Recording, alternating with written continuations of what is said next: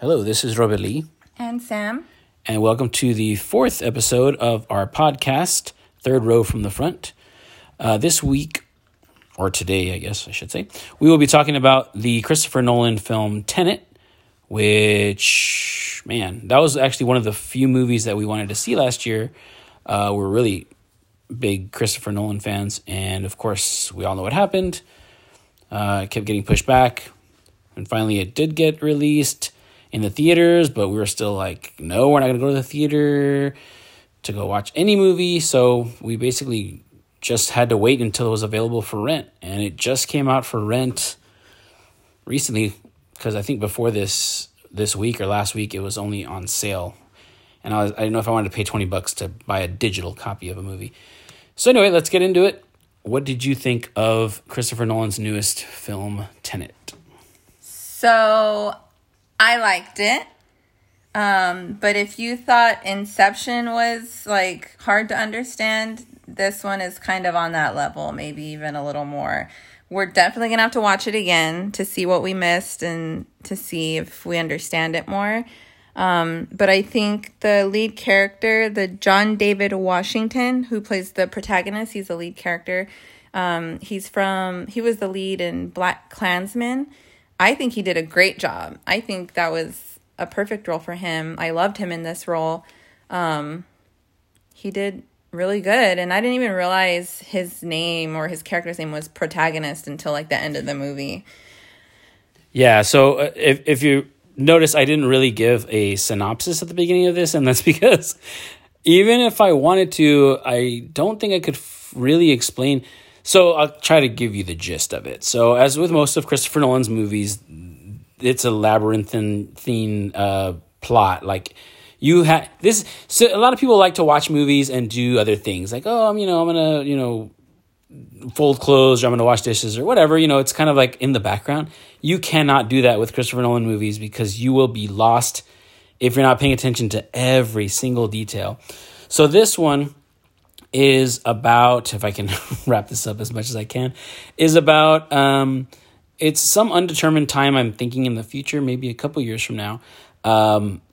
Basically, somebody in the more, further into the future has developed a way to reverse time, I think, but it's not in the way that you... So not even linear either, apparently. They said it's not linear, so not so much reversing it to where it's completely backwards of when something happens. They've just said, time is not linear, so don't think of it that way. Right. And then it's funny because there's a scene at the beginning where you think you're going to get lots of exposition. There's a scientist that's trying to explain this whole process because basically... they discover these bullets that can be fired in reverse, and I forgot what the term that they used, but anyway, so bullets like come out. You'll see like a bullet hole, and you're like, "Where did this come from?" And then all of a sudden, the bullet hole disappears, and the bullet that was shot through that created that bullet hole, all of a sudden it reverses into the gun. It's very hard to explain, and it's funny because, like I said, the scientist that's explaining this, she literally tells the protagonist, don't worry about understanding it. Don't try to understand it, which is funny. It's almost like they're telling the audience, like, don't worry, just enjoy the ride. Yeah. That's basically what I got from that exposition there. So I'm sure it makes sense in some kind of quantum theory, because Christopher Nolan, I'll say this, he does his research. Like he talks to actual scientists who study, quantum theory, physics, and all this stuff. So he tries to make as much sense and make it as realistic as possible as we can be. But anyway, regardless, the whole plot is John David Washington, who plays literally the protagonist. He even is referred to as the protagonist in the movie. It's kind of weird. Is trying to stop like World War III basically from occurring, because in the future, this is going to cause the world to end as we know it. Not even like a nuclear war. It's just going to we're going to stop existing. It's kind of like that paradox theory.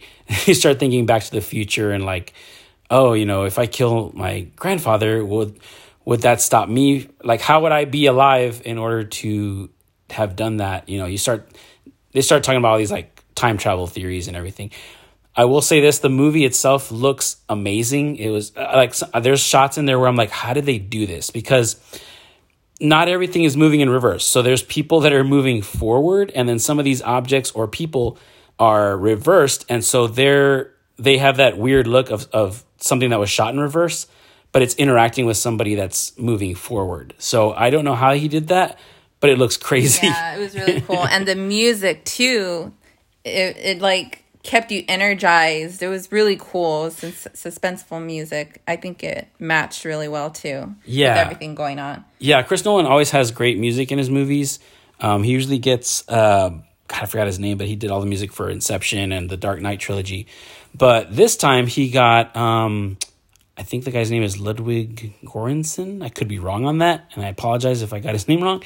But he does the music for The Mandalorian, and he also did the music for Black Panther. So he's one of these kind of newer, young, up-and-coming composers, and he does a really good job with setting the tempo. And it sounds very futuristic, but it like matches the movie really well. And let's not forget Robert Pattinson was in this movie, and I think he did a great job. He did. I hate that Robert Pattinson gets kind of pigeonholed because he was in this crappy Twilight movies. You know what? I'm saying crappy. I've never seen them. I just assume they're crappy. But he's a good actor. He was Cedric. He's a really good actor. He was Cedric Diggory in Harry Potter. But he's been in like really good movies. He was in that Willem Dafoe movie, The Lighthouse, which was a weird movie, but he was good in it. He's good in this movie, and he's basically like the protagonist's CIA connection. So he's kind of helping him get to solve this mystery of who is the person that created this weapon and how are we going to stop this. And you learn some things about him further along in the movie that make you go, what? But again, it's one of those things we're going to have to watch again because... Yeah, it was pretty cool when they introduced Robert Pattinson's character, I was kind of like, wait, what? Because he was already talking to the lead character, and they were talking, as if they already knew each other, they were already working on something. And like a few minutes after they were talking, going on about their business, I was like, wait a minute. Who is this guy? I don't even know who this guy is. He just like popped up, and I just realized like they're already starting to talk about a mission or something. Like, where did he even come from? Like, who called him? Like, I was so confused. But, at the end of the movie, like you realize like they tell you time is not linear, and you figure out like Christopher Nolan put these different characters in the right place for a reason, or he put these everything happens at the right time, for a reason. At the end, it makes more sense. So it's really cool. Yeah, I mean, again, every little detail that Christopher Nolan... I mean, anybody that makes a film, they'll... Of course, I remember learning this in college in film class. They would say, anything that's in a film was important because... film is expensive. They're not just going to put something that's useless on the screen. And that goes like twofold, I believe, for Christopher Nolan. Every single thing I feel like is just the way he wants it. Even the names of the characters. So Tenet itself is a palindrome, right? So it's the same forward and backward. There's other characters that have names that are basically the reverse of something, of another clue or something else in the movie. And I didn't even notice that until after the movie. I was doing some research, and there's a thing called is a Sartor square? I forget what it's called, but it's basically this ancient like Greek square. You can look it up. It's an actual thing. And it's got 5 of those names that are on there. They're all related to the movie. So, this guy does his research, and he's meticulous about every little detail, and everything means something. So there's definitely a lot of that here. I would kind of describe this as like a cross between Inception and Memento, one of his, I think it was his second movie actually. If you've ever seen Memento, or if you've never seen it, I would definitely recommend that one as well. It's like a precursor to this, where you have to kind of learn how to watch a movie, how to watch one of his movies. Because everything in Memento is like, each scene is like the previous like each scene is like what happened before that scene. It's weird. Like you're watching something in reverse. So it definitely reminded me of that when I was watching this. Like that was his starter pack for this movie.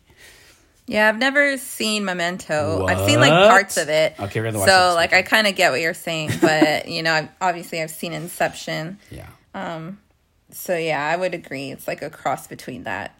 It's like I like movies like that where you're forced to pay attention to everything. Yeah, I would say Christopher Nolan's good at making like smart action movies because it's an action movie. I mean, there's a lot of action scenes, but you also have to be paying attention. You can't just sit there and go, "Oh, look at the pretty things exploding and cars flying through stuff." That's fun too, But I love when there's these like brain teasers. You have to kind of really pay attention and yeah, like his aren't predictable. Like right, you see other not like at all. okay, for example, I'm just gonna say Fast and Furious movies, What? like How jam packed, dare full of action, but they're predictable. You know who's gonna win. Eventually, you know who the quote unquote good guys are. Like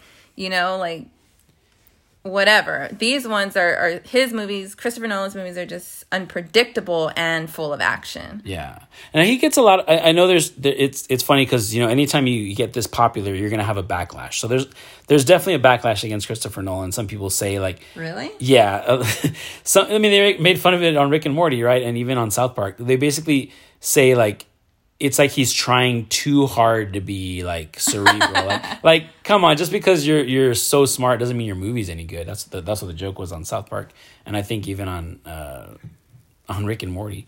I think they made fun of it on Community actually, when Donald Glover was like, I don't get Inception. Yeah, because it's like some people like love to be pretentious and be like, oh, because it was you have to be smart to get this movie. Like some people like reject that and they're like, no, I don't. Just because I didn't get it or didn't care for it doesn't mean I'm stupid. But anyway, yeah, like I didn't get it. I didn't get what happened or who created what or what was going on. But I still enjoyed it. I thought it was a good movie. Yeah, and I do feel like if we watched it a second time, definitely we'd be like, oh, that's what this was. Remember that part at the end? Everything like you're seeing at the beginning probably ties into what's going on at the end, and you're like, oh, okay, that makes sense now. But yeah, it's definitely a movie. Unfortunately, some people are like, I don't want to watch a movie twice, but you probably don't have to. We still enjoyed it. It's just it's a movie you want to watch again so you can catch what you missed, or maybe what you didn't understand the first time. I kind of thought about The Matrix because they have the red and blue colors. Yes. And there's even a scene on the, like, kind of in Matrix Revolutions, Matrix Reloaded, the second one. There's a big scene involving, like, the freeway or the highway where they're, like, all the cars. Yeah. That reminded me of that because there's a big car chase scene, which is insane because, again, there's a car that's chasing another car, and then all of a sudden that car is coming back like in reverse. It's like coming through all these other cars. And it's like swerving and going crazy. Yeah, they did a great job. Whoever the cinematographer was, and they did amazing work on this. It just looks really cool. But yeah, I'm trying to think of anything else that I'm missing, but I think we pretty much covered it unless you can think of anything else. I recommend the movie. I know Sam does too. I recommend the movie. I think it cost like $5.99 to rent. So I would pay the $5.99 to rent it and watch it again. We rented it on iTunes, but I think it's available like on Amazon and everywhere else. Or if you want, you can just pay the $20. It's funny because we complain about paying these prices, like, oh, I don't want to spend that much money to rent a movie, but it's like, we're not going to the movies, and going to the movies used to cost like $50, $60. Oh my God, because I would buy all the food, I would buy all the snacks, all the drinks. It's just spoiled. We're just spoiled. Yeah. So I guess we are saving money staying home and watching it, even if we pay the $20 to buy it. Yeah. And then you even have, like, I think they give you like 24 hours to watch it. So we could have gone back and watched it again if we wanted to, but we just decided not to because it's too fresh in our minds still. And it was a long movie. That is true. It was a very long movie. I think it's about 2.5 hours long. I thought it was getting towards the end, and then we paused it, and we saw like an hour left. I was like, holy crap. Yeah. Okay. And then just when you think, like, okay, I've got this all figured out, then they add another thing to it. It's like, oh, wait, what? There's these turnstiles that, what? Anyway, it's a lot to go over, and I couldn't even explain it if I wanted to because I'm not that smart. But it was really cool. I highly recommend it. I enjoyed it more. I know this is going to be a bad opinion, a bad take, but I enjoyed it more than I enjoyed Dunkirk. I know that's like his masterpiece or whatever, but I think because Dunkirk to me I'll agree. Dunkirk was more of a conventional movie. I think the problem with Nolan is he's kind of painted himself in a corner, kind of like M. Night Shyamalan. Like Shyamalan, you're always going to expect a surprise ending. Like, there's going to be a twist ending. There's got to be, because after Sixth Sense, every movie he has, it's got to have a twist ending. So when you don't get that twist ending, you're like, what? What's this crap? So with Dunkirk, I was like, wait, this is just like a war movie? There's no twist in this. And he's still covering Tom Hardy's face. There's no like weird so like upsetting. Time travel or any like space travel, nothing. I mean, he did do that whole like each story was like, one was an hour, one was a day, one was a week. That was interesting, I guess. I didn't even get that until after the movie. I was like, oh, this was taking place during different times. Anyway, I'm not even supposed to be talking about Dunkirk. That's not the movie we reviewed. But my point being, I enjoyed this more than I enjoyed Dunkirk. Did you enjoy it more than Inception? No, I probably enjoyed Inception more. Because I think I understood Inception a little bit more than I understood this one. True. But they're still, I think they're equal. They're good. Like, I was going to say, I think they're equal, or I even enjoyed this one more because Really? I couldn't figure this one out. Okay. Even though Leo or Yes, Joseph even though Gordon-Levitt. Tom Hardy, Leo DiCaprio, and Joseph Gordon-Levitt wasn't in this movie. I mean, John David Washington's pretty attractive, and so is Robert Pattinson, I guess. Robert Pattinson, but John, what's his name? David Washington. David Washington was very attractive in this movie. They have him dressed very nice. Yeah, he was cool. He was cool as hell. I liked him, like you said, in Black Klansman, the Spike Lee movie. He was really good in that movie, but I feel like Adam Driver kind of stole the show from him in that movie. Yeah. So in this one, he got to be like... And Adam Driver's pretty hot, too. In this one, he got to be like the proper leading man. The proper I'm star. glad he gave him this like leading role. Like, yeah, Robert Pattinson was there, but I mean, this entire movie followed John David from start to finish. Washington. Yeah. Like, he was in every scene. And I think he did an awesome job. I think he's a really good actor. Oh, I forgot to mention. So Kenneth Branagh's in this movie too, and he's like the villain. See, and all that all that exposition and everything. I forgot to mention that the bad guy is Kenneth Branagh. He's like playing a Russian guy. He's really good at it too because he's pretty scary. He's pretty scary, and you don't know what he's going to do. Yeah. Anyway, we say check it out for sure, but definitely Go see it or rent it, but be prepared to pay attention. Don't be like dog sitting at the same time or something. And don't get mad if you can't figure it out. Like, just don't think you're stupid because just read about it after or watch it again or something. Yeah, but definitely watch it. Good times. Yeah, it was good. All right, I think this wraps up this episode. Please join us again next time on the third row from the front. Bye. Bye.